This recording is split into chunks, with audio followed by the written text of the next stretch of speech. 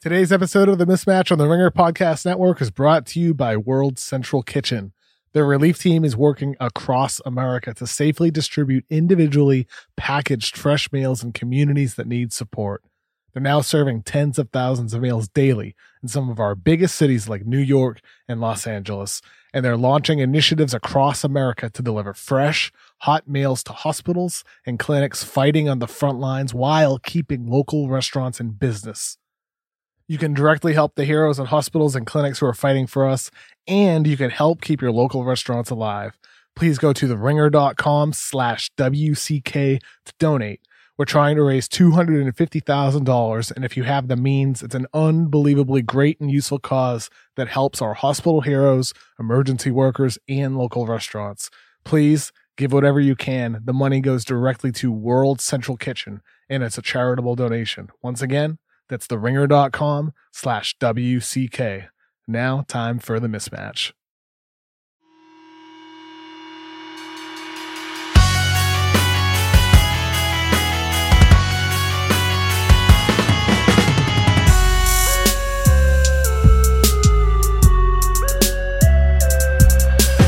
Welcome to the Ringer NBA Show. I'm Chris Vernon, and joining me as he does every Friday from theringer.com is Kevin O'Connor, a.k.a. Kevin O'Bomber, Kevin O'Concert, Kevin O'Comment, Kevin O'Candyland, Kevin Opinionated, Kevin O'Camera, Kevin O'Controversy. Kevin!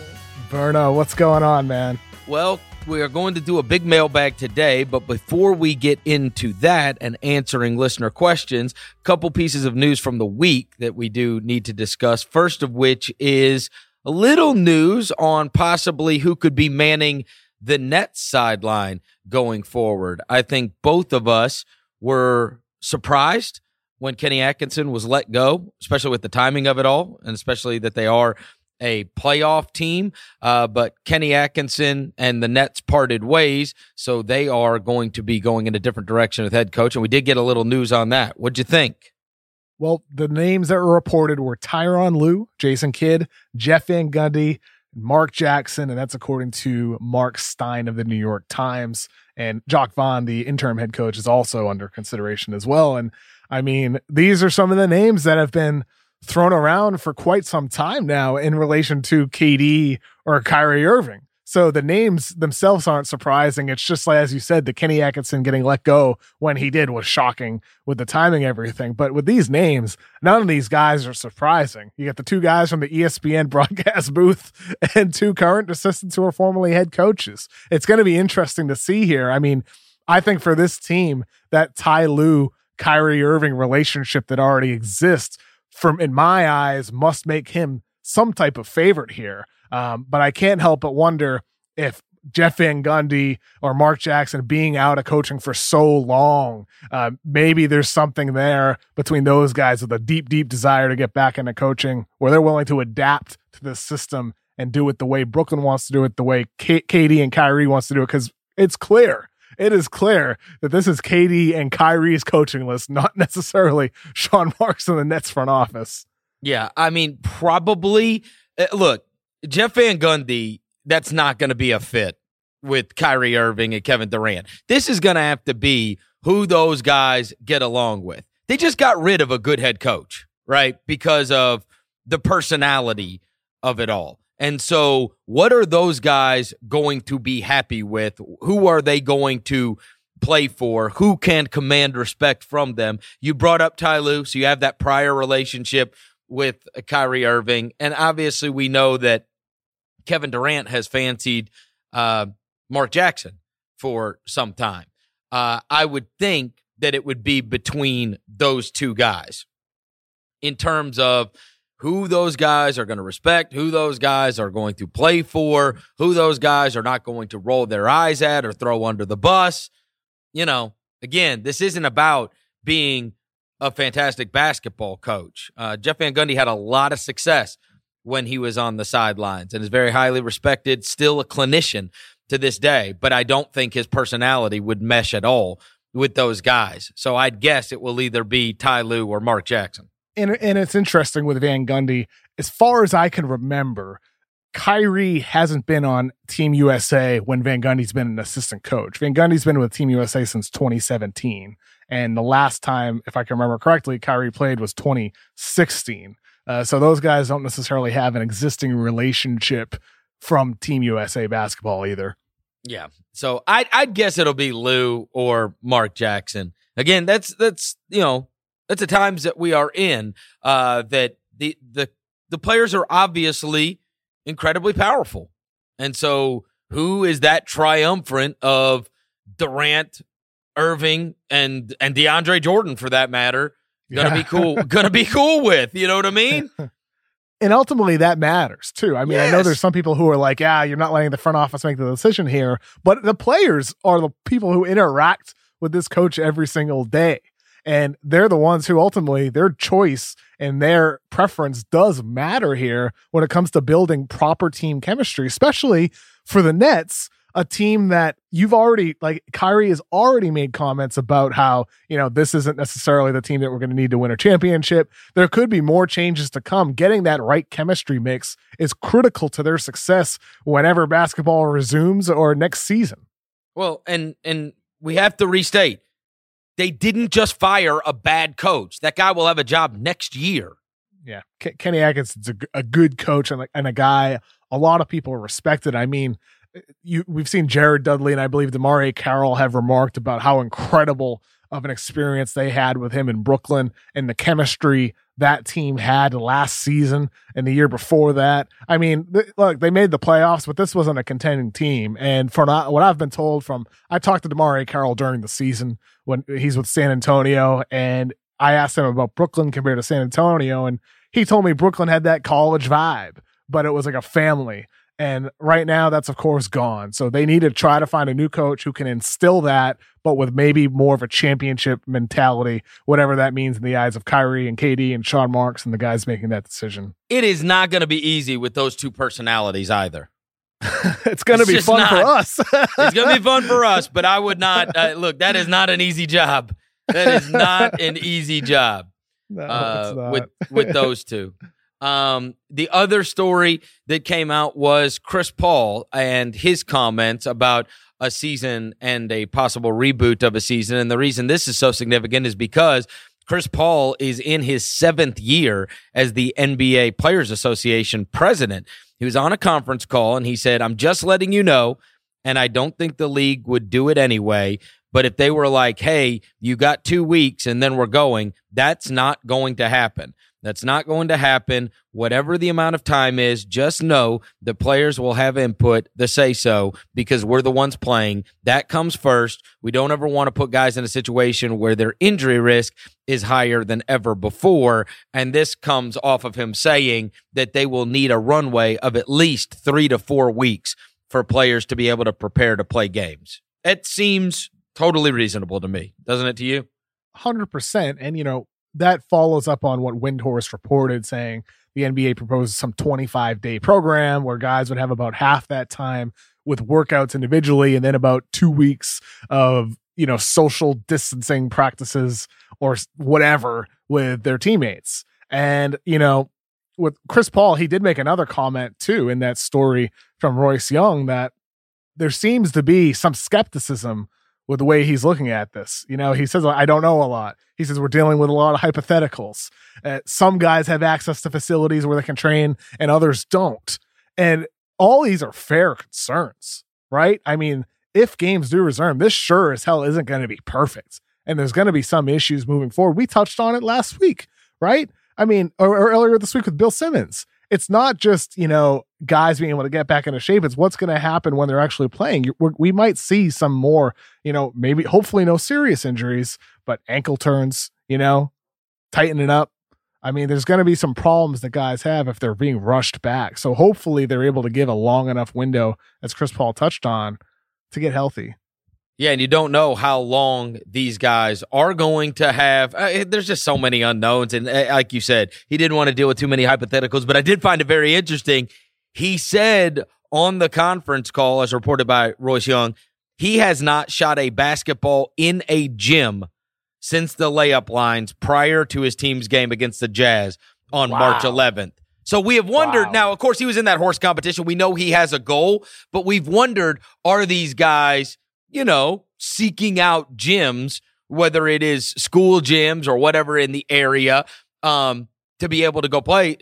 Chris Paul, who's the president of the Players Association, says that last game where they were getting ready before the Jazz, that's the last time he has been in a gym and shot a basketball. And I've got to imagine that Chris Paul is not an outlier in this situation. That is true of the majority of almost all, probably, of the 450 players that are in the league. Man. I mean, crazy, right? It's wild, even when you heard the story about Steph Curry and his family having to buy a hoop for their home. Because why would you have to have one? You would get never. a gym. Yeah. And I think, I don't know. I kind of thought that there were probably a lot of guys that are seeking out or going to gyms and trying to find it. But now that I hear this, I bet that his story is not unlike almost all the others. If he hasn't gone to a gym, now he's got a goal at his house. So, I mean, what would be more fascinating is how many times has he gone out and shot on his own goal? Is he going out there every day and he's doing drills and whatnot outside? I mean, probably. I don't know. Maybe guys are just following the Russell Westbrook workout game plan. Did you see that video of him going hard in the sand? No, I mean, he's going hard, man. Westbrook is working out, but he's as far as we know, he's not shooting. But he's doing drills to stay in good condition. He was at like a sand volleyball place at a park, and he's moving laterally in the sand in his socks, and yeah, it's intense. There you go. So it's the most Russell Westbrook workout that you can imagine. Put it that way. Of course. Bobby Wagner, our producer, is here as always, and we petitioned our listeners to throw us any questions that they wanted to that we would answer. Bobby, what do we got this week? All right, guys. So first question this week. We know the MJ doc is the only thing in the news in the basketball world pretty much. So Jack asks, my question is, with the MJ doc coming out, what basketball story would you want to see turned into a documentary no matter the length? So is there anything that pops out to you guys that you've never seen put on screen? Oh, like if I could find out that there was footage of, behind the scenes of one of the teams or something like that, the Jailblazers, that would be unbelievable. I mean, that would be unbelievable. It marked the times. It marked the times.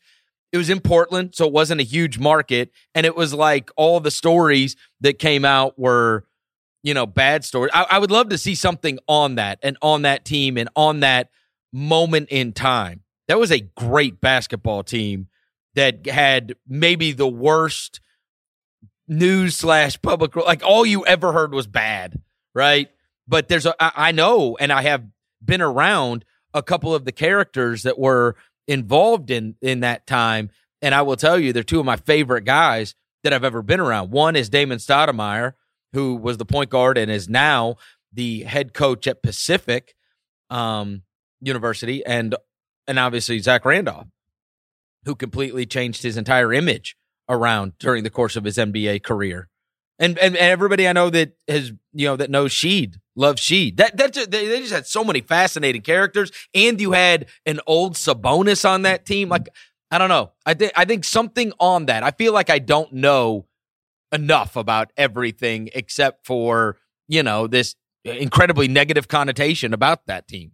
I think I would be interested in the inverse of the Jordan doc, and I would like something on a team that constantly fell short, like the Utah Jazz. I would like to see behind the scenes of the trials and tribulations that a team like that goes through when they are going against this monstrous player in Jordan, what their game planning is like, what the conversations are that they're having, the amount of stress that you go through when you come so close so many times. I mean, Karl Malone's 18 years with Utah. They made the playoffs every year, and they fell short every year.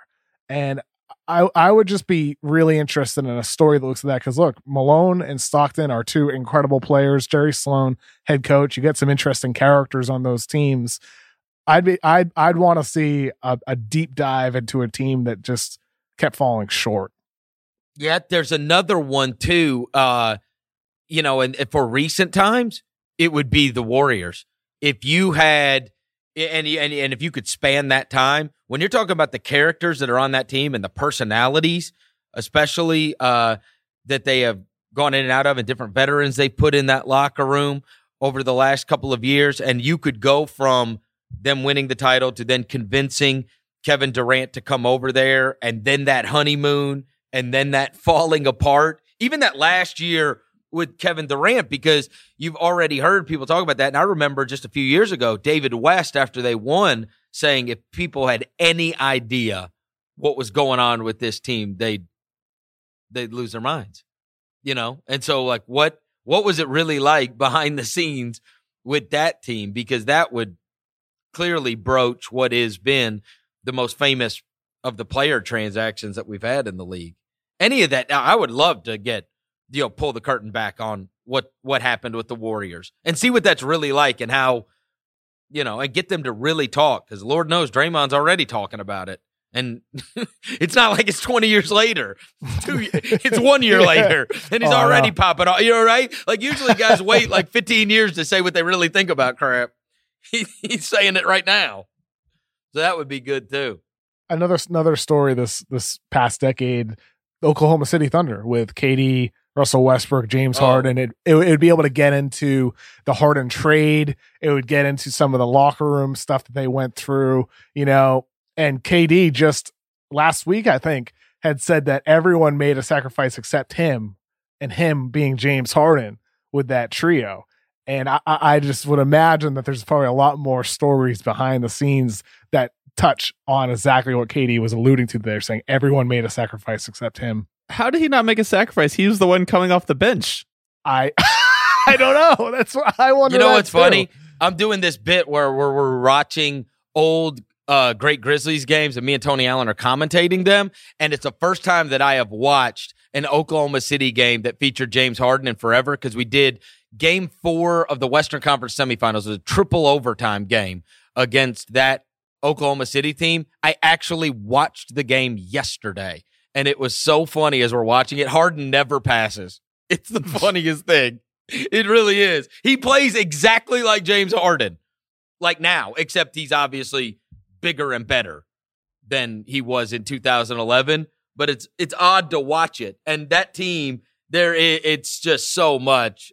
I take a turn, you take a turn, I take a turn, you take a turn. And by the way, that comment, I said everyone made the sacrifice except James. That was from Kendrick Perkins. Perk said that. Yeah. And that was with a conversation with Stephen A. Smith. Yeah. Not KD. So that was from Perk. Next question. All right, let's do a couple Grizzlies questions. So Aiden wants to know, so he's a fan of the Grizzlies and loves Ja and Jaren Jackson as a duo.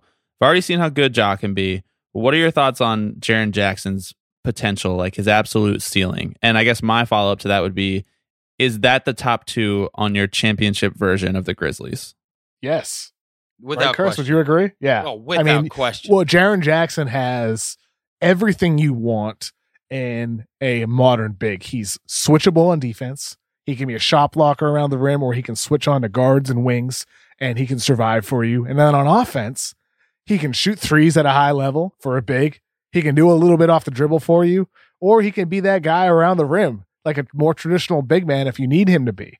He can be used in any role on either end of the floor, and that versatility could be plug and played onto any team in basketball, and that's what makes it work for Memphis, because you can use different types of bigs like Brandon Clark, or you can, play smaller if you want to and put Jackson at the 5. You can run pick and roll. He can space the floor. What more could you want, baby? There's only two things. Obviously, he will fill out. He is still very, very young. He came into the league. He was earlier than his peers, even amongst those one and dones that came into the league. He'll fill out, and he has to become a better rebounder, number one, yes, and he has got to get the fouls under control. Part of the reason he only averaged 28 minutes a game in the season that we saw so far is because he gets in real foul trouble. In fact, he has been tops in the league, or one of the top 5 in terms of foul rate in his 2 seasons in the league. But once he fills out and becomes a little better rebounder, and once he is truly able to guard without fouling, because the kid tries to block everything. He picks up fouls, running through screens, or he'll pick up a foul on a guard 35 feet away from the basket. And that'll all come with maturity. He is going to be a devastating NBA player. Oh, his ceiling? His ceiling is multiple all-star teams. For No sure. doubt. For sure. And that's a ceiling. But, the two concerns you touched on were exactly the concerns pre-draft with That's him. right. It's he fouls too much and he doesn't rebound as much as you would like for a big man. And that the fouling really didn't improve from his first year to his second year. It may be marginally. I mean, I pulled up the numbers here. He averaged 7.2 fouls per 100 possessions as a rookie to 6.8 his second year. So a very subtle difference there. But it was very, very bad at the beginning of this season and did get better. It did. The first month of the season, he was miserable, and it was just always going to the bench before you could get to the first media timeout.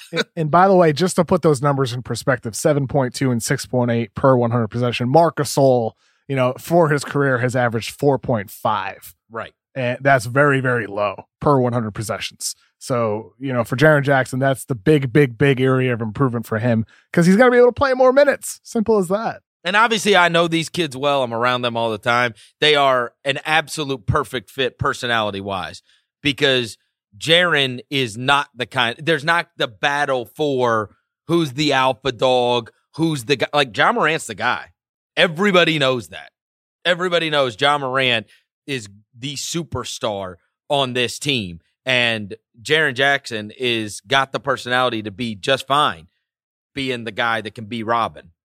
And I think you're right. You're right. He does. That is a massive, that is a massive hurdle that a lot of great teams have to go over. So if they both can fulfill their destiny, I mean, obviously that's the hope. But you have two kids that love each other. They're thick as thieves off the court, and they both got these completely different personalities. Ja is a killer now, and he's that more low key, reserved kind of kid, whereas Jaren is like life of the party. Could walk into Jaren Jackson could walk into you could put him at a sponsorship event and walk into a group of season ticket holders or a group of sponsorship or a group of boys and girls club kids, and he is the life of the party immediately. He's got this huge personality, but so it fits because you've kind of got the guy that doesn't care about talking with the guy that loves to talk.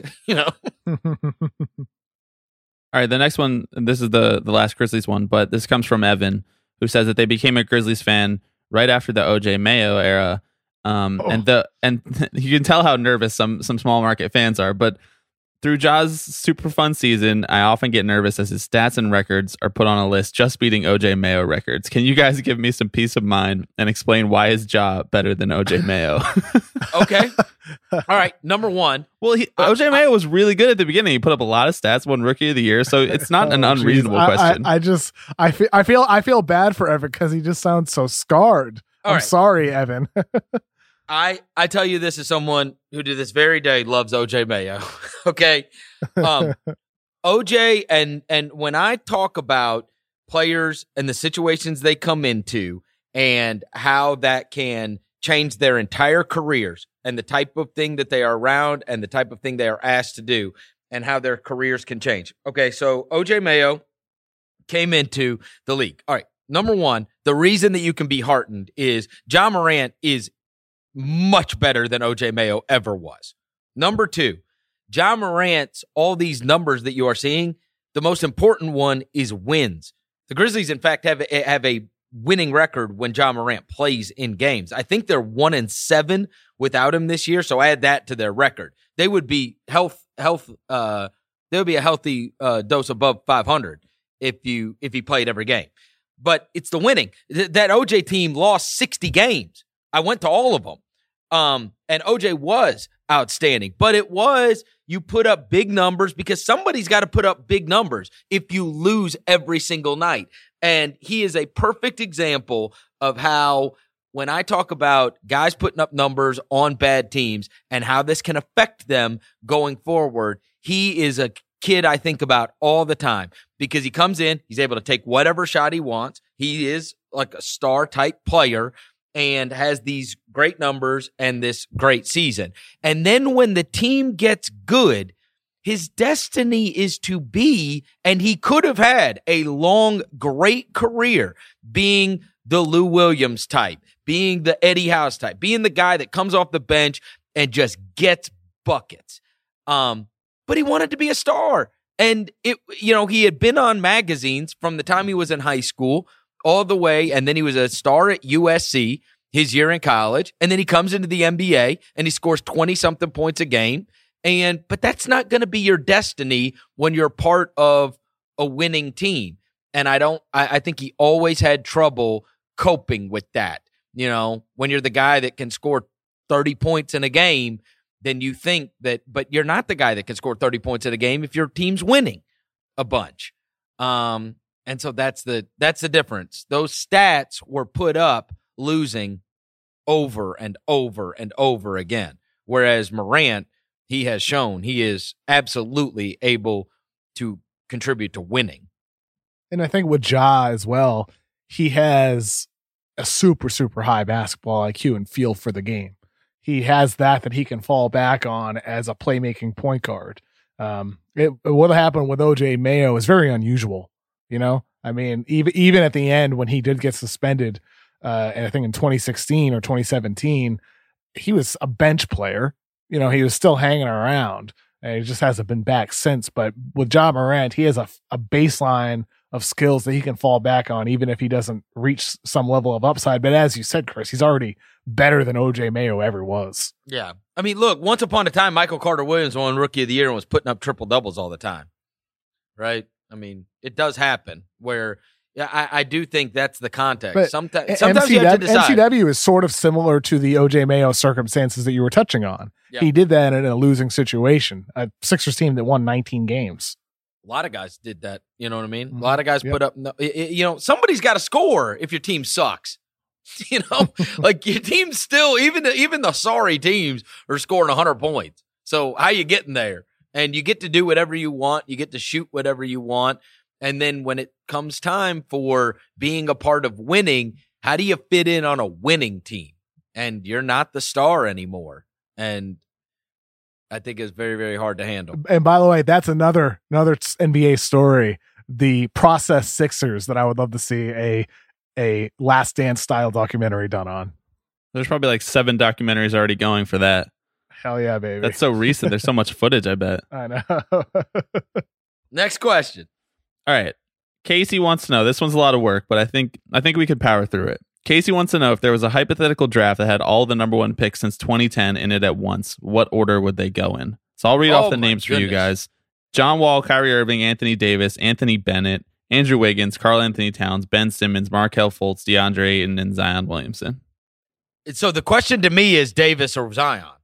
I think it's Davis number 1. It has to be, especially because he's still younger, right? He is a winning player now. He still has a lot of years left. He's proven to be a superstar. 80's number 1, right? Oh, I think without question, yes. And it to me, it was the question between those two. And we're only going back to 2010. So look, I almost think it's easier to start from the bottom, don't you? Really? It's Anthony Bennett's last. Okay, so now we're arguing between Fultz and Wiggins. Right?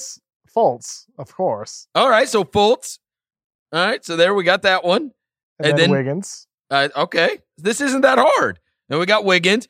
And so now I think DeAndre Ayton's got to be next. Ayton's got to be next, yep. Okay. So now then we got Simmons, Towns, Irving, Wall. That's it.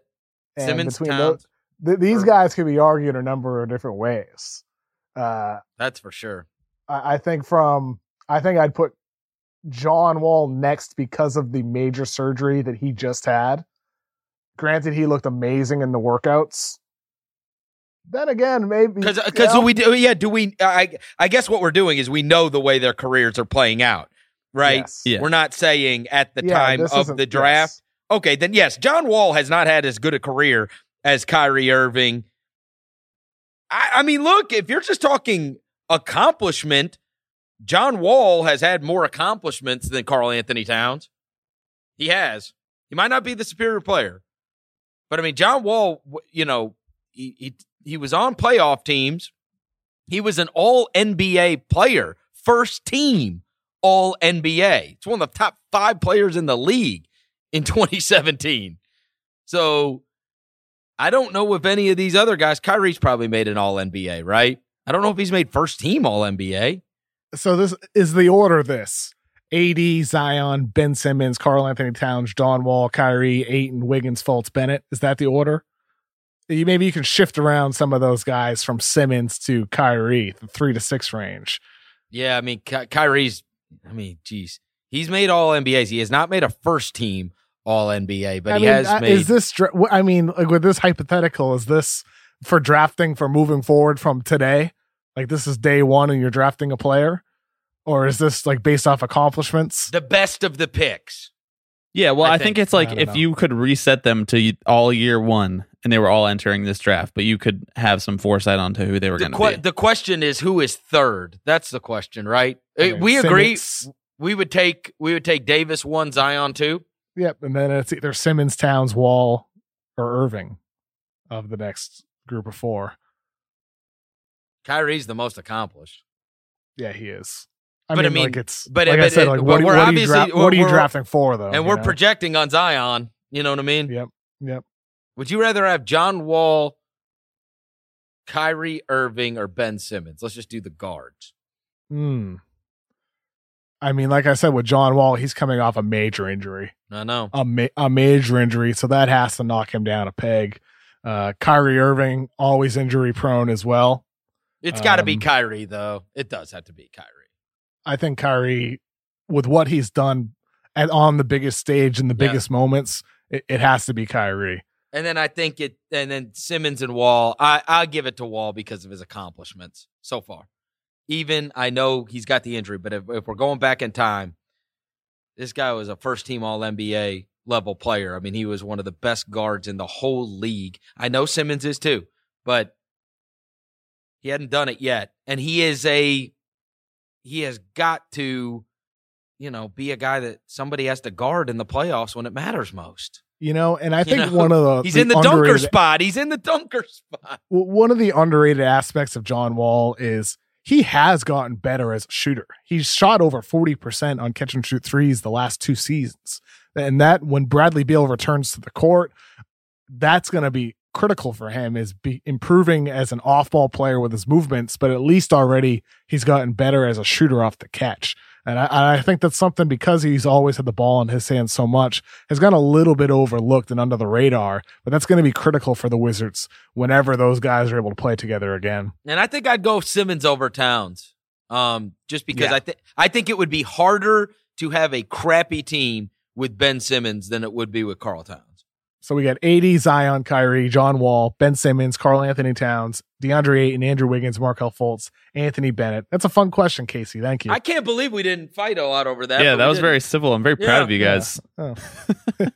Do you think inevitably there's going to be people out there that are mad about it or think it's goofy. Did anything strike you as overtly goofy, Bobby? I don't think goofy. I'm surprised that John Wall would be in the top 5 of those. It's been forgotten how good he was. I really don't know what we're drafting for. Yeah.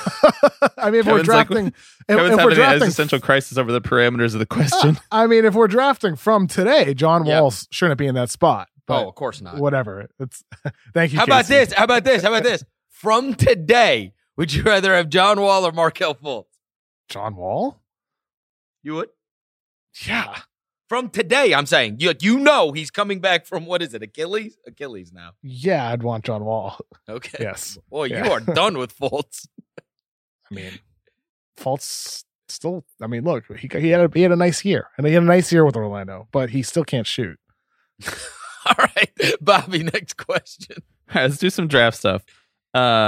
Antonio asks, in a bubble, he knows development and who's on the board is subjective and everything, but when do you think it's okay to draft a guy that you see only being a role player? How high up on the board? Depends on the draft, right? In this year's draft, that happens early. But I would say there are certain times over the years when you're drafting a guy thinking maybe he'll be a nice rotation player for us, and then he pops and becomes a star. And, think about somebody like Draymond Green that fell, and you look at him as a potential rotation player, and that's a number one example, obviously. But that ties into what you mentioned about how situation plays such a role here in what a guy becomes. And I think in this year's draft, I've had a lot of debates with myself about how I want to rank these guys, because you have someone like LaMelo Ball who I can see him failing. I can see LaMelo Ball, if his shot never comes along, because he's such a piss poor defender with his effort and his focus, there's a chance that his playmaking prowess never matters. And so much needs to get better for him. And if it does get better, he's going to be a star. But there's a chance he's a bust too. And I question, do I want to put a guy like that ahead of a Tyrese Halliburton, who I have a strong feeling will be, at worst, a high-end role player, a winning player on your team? But that may be all he ever is. He may never be a star. And so it's a real difficult philosophical debate within me, and I'm sure executives and scouts are having these same conversations with each other and with themselves. And I think this year you could argue like it's number one. It's number one where you can start asking that question, because even though when is it okay to draft a guy you only see being a role player, that there's a chance he's always going to be more than a role player. And it's about finding those guys. Yeah. It's just, this was the genesis of my, guys that won't suck, right? Just try to find the guys. But I do think there is a difference between a guy that you have a very difficult time seeing ever becoming a star, but he is going to be good, right? Like he's got a high floor. And sometimes, like you said, those guys end up being a lot better. The Malcolm Brogdons of the world. We've recently just had it this year of that rookie class we saw, which has been so fantastic from a couple years ago that featured Luka and Trae Young, et cetera. Like in the second round, the Hornets took Devontae Graham. He's obviously better than just being a role guy, right? Like he looks like a bucket getter and could have a destiny as being one of those Lou Williams types, possibly. So you ended up doing better than what you thought you were going to do. But I don't know, like let's say a couple of years ago, in that draft, I had a very difficult time foreseeing a circumstance where Mikal Bridges is some kind of a big star. But I also thought Mikal Bridges, he's going to be good. It's just a matter of how good. Now, in fairness, the next pick is Shai Gilgeous-Alexander. So clearly that is not, right? You'd much rather have Shai Gilgeous than Mikal Bridges. But when you got to that point in the draft, I certainly didn't think that was unreasonable. So I guess it just depends on the draft. And the other thing is, what is just a role player, right?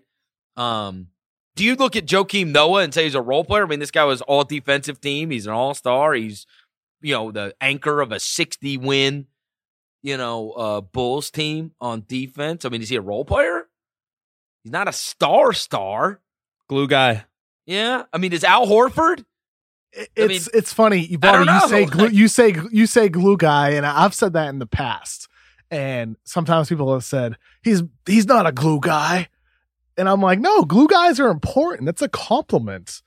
Glue guys are critical to success in the NBA. For any championship team, for any contending team, glue guy is a compliment. You want guys like that because glue guys help connect everything for the stars. They help enhance and complement those stars. They are so important. I'd say as a general rule, once you get past the lottery, I have absolutely no problem with you taking somebody that you think is going to be a solid NBA player. Yes. As a general rule. And in this year's draft, because it lacks those stars, 1, 2, 3, I wouldn't fault a team for taking a guy that they feel has a higher probability of being a role player and maybe slightly less chances of being a star, because there's that floor for that player and they still have a chance to get much better. Yeah. And so if you got a guy that has a 5-10 NBA career and is in your if you get a rotation guy from 15 down, you've done well. Everybody will always remember, the Manu Ginobilis of the world and the Jokic's of the world and, swinging for the fences and those hitting. But you have a much greater chance of finding somebody that doesn't even have a second contract. So as a general rule, I would say, for the lottery, if you're a lottery team, swing for it, right? Yes. But that's why LaMelo Ball might go 1, 2, or 3. Yeah.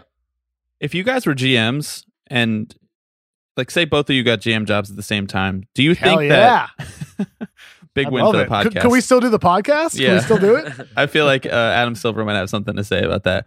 Would you guys view yourselves as risk takers or conservative GMs? I am much more conservative than I was. But that's just that's from watching, just massive swings and misses from a team that I covered. There's no greater than that year that I brought up a couple weeks ago. I mean, I went to the workouts. I saw the kids. Draymond Green was going to be good. There's just no way around it. And he would have fit. But that's the perfect example. They swung for Tony Roten because Tony Roten was 19 and Tony Roten was, what is he going to be in 3 or 4 years? The answer was, of course, nowhere near as good as Draymond Green.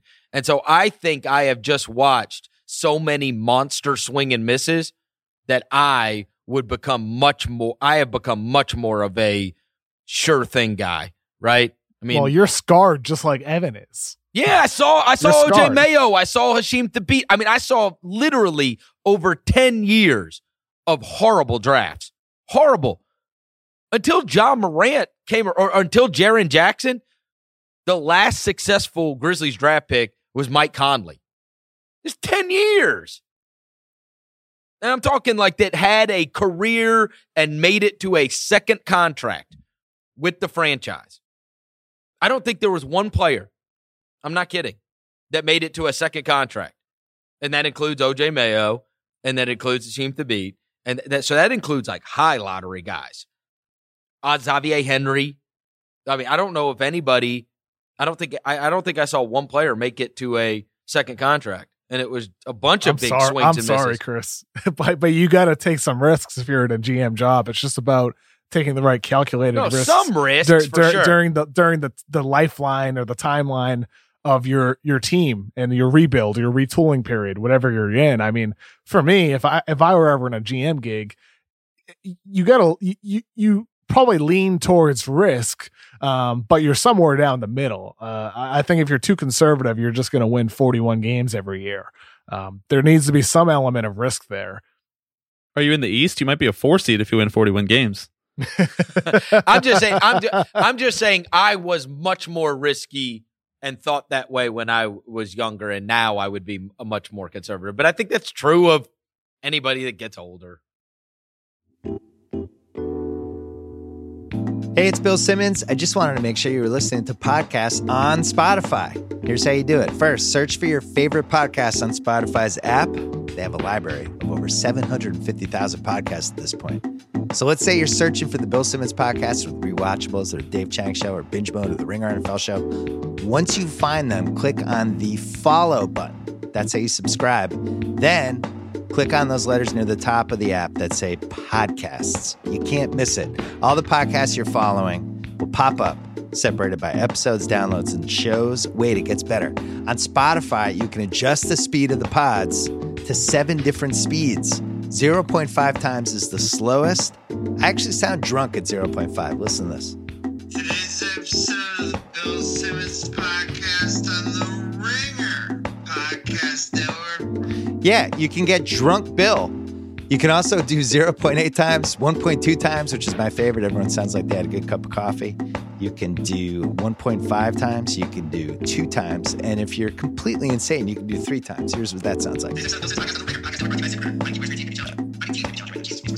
Why would you do that? I think that's how we communicate with aliens. Anyway, Spotify's app connects directly to many of the best automobiles in the world. It even has a CarPlay feature that's pretty cool. It's really, really good. Best of all, it's free. Download Spotify on any device, and you are good to go. Look, I don't want to app shame you, but you should actually be embarrassed if you're not listening to podcasts on Spotify. And if you don't believe me, listen to Drunk Bill at 0.5 speed. Today's episode of the Bill Simmons podcast. Tell him, Drunk Bill, the Bill Simmons podcast. Listen on Spotify.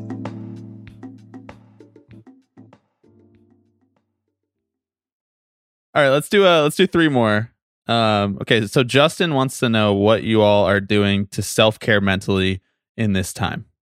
this is nothing new for me. I mean, I think ever since maybe a little bit before I moved to LA in 2018, I talk through things a lot, sometimes aloud, sometimes to myself. I think I am very in touch with my own emotions and always have been. And that has been very helpful this past year for me with, my dad getting diagnosed with cancer and everything, that's happened since then. And it's very helpful now too.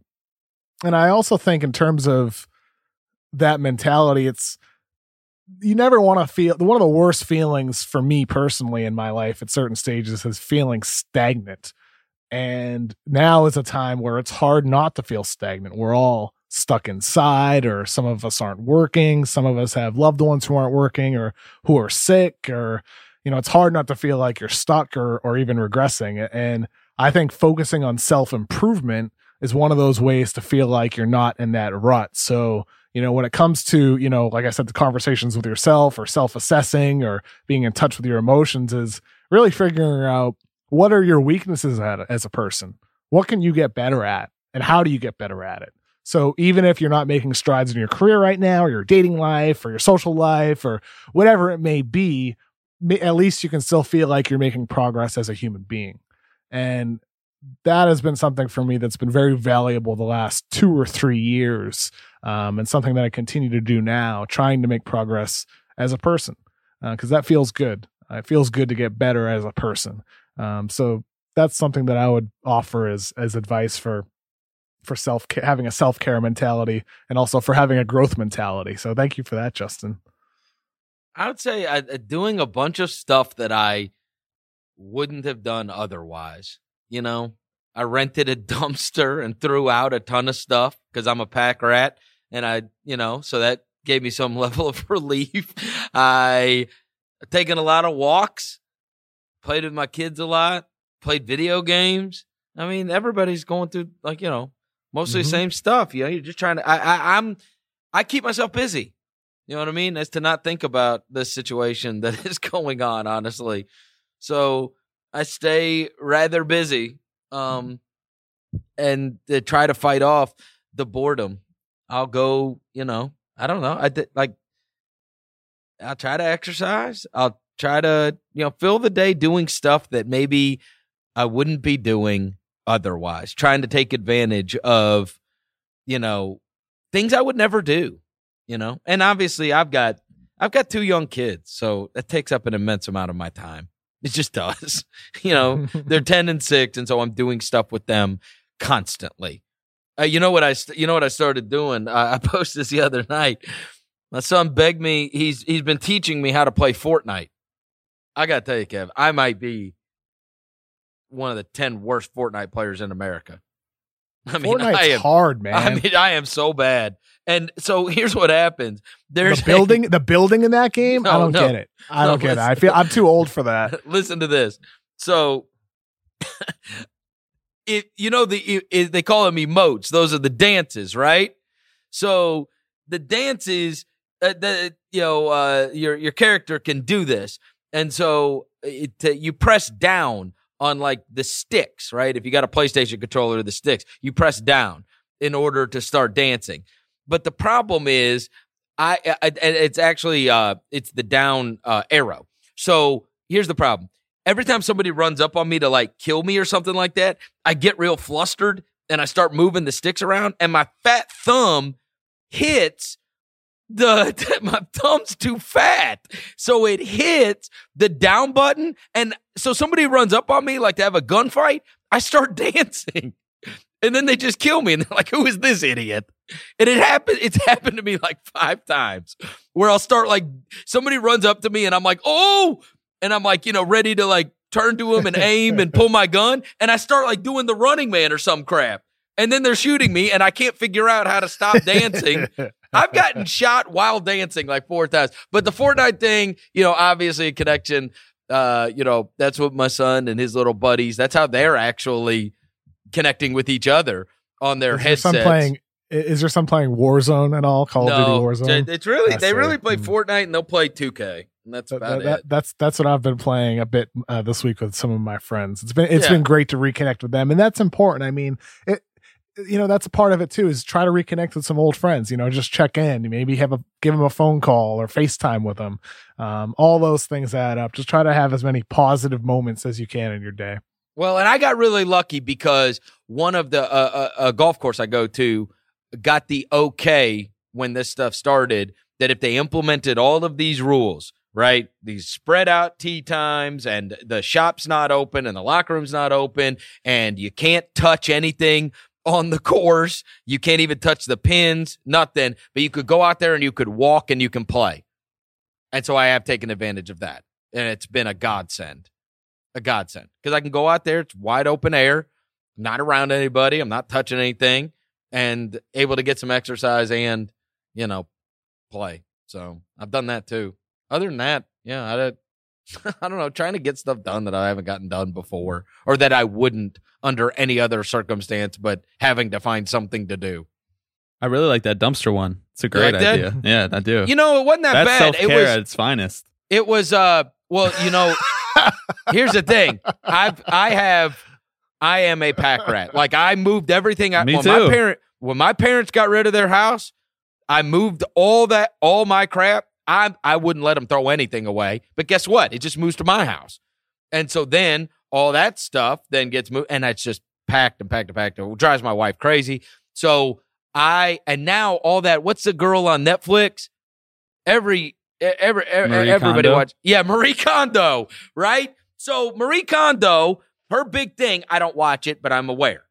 Every episode's been watched by my wife. She says, you look at something and you say, does this thing bring me joy, right?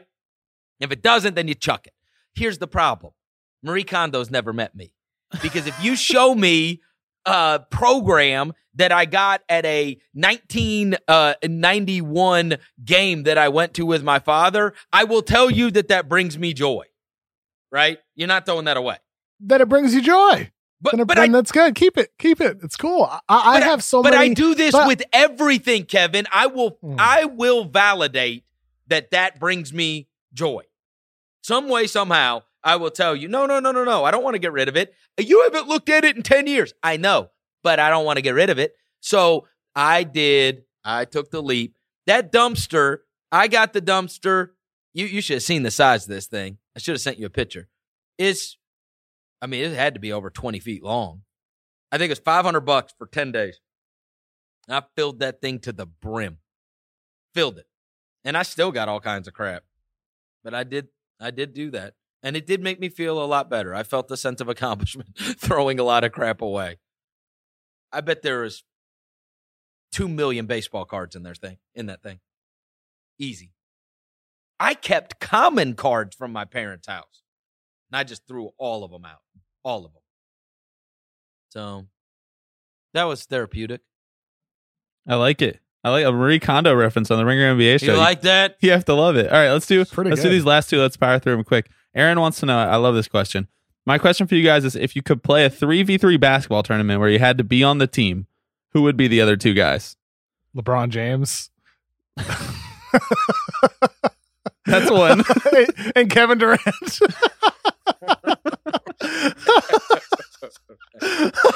I'm not. All right, I'm gonna let you have Durant post Achilles. I got to see him first, right? A 3-on-3, not James Harden. I promise you that. Oh yeah, of course you wouldn't pick him. He'd be actually a good choice for a 3-on-3. I'm trying to win the thing, right? Well, Steph Curry has to be one of the guys, right? All right, so I'm taking Curry and Giannis. That's pretty good. That'd be a heck of a matchup. Wow. Listeners got to let us know who wins that. You would hold them back so badly. I could contribute. Hell, they throw the ball to me versus Kevin. We'll see about that. I'd have the best matchup.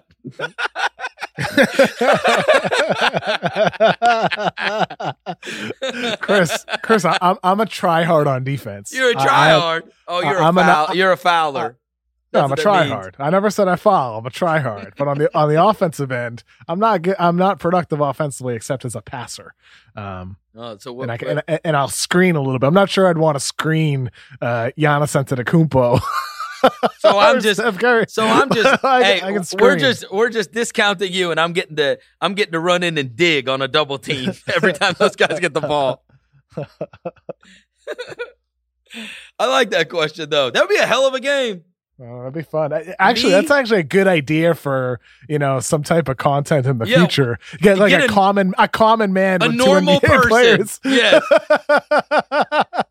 I mean, do you know how much everybody would be rooting for the normal guy to just score a bucket in the game? I mean, we have the Tom Brady, Peyton Manning, Tiger Woods, Phil Mickelson golf tournament, which is obviously far different, but similar concept. I'd love to see this. I want to see it. By the way, before we get out of here today, last thing. Earlier in the week, we talked about the NFL draft. I'm a Cowboys fan. CeeDee Lamb is about the most fun pick in the history of picks. So, of course, I was on cloud nine last night. You, in typical Patriots form, traded down to get a couple more picks. Were you depressed as the draft went on, or are you happy and now looking forward to this weekend even more? No, I mean, I'm used to it. I'm used to Patriots trading down. This is nothing new. There was nobody when their pick came up. There was nobody that you were yearning for. No, I have eyes for Jalen Hurts. Oh boy, I'm interested. Very interested in Jalen Hurts. All right, Jalen Hurts. Well, we'll see.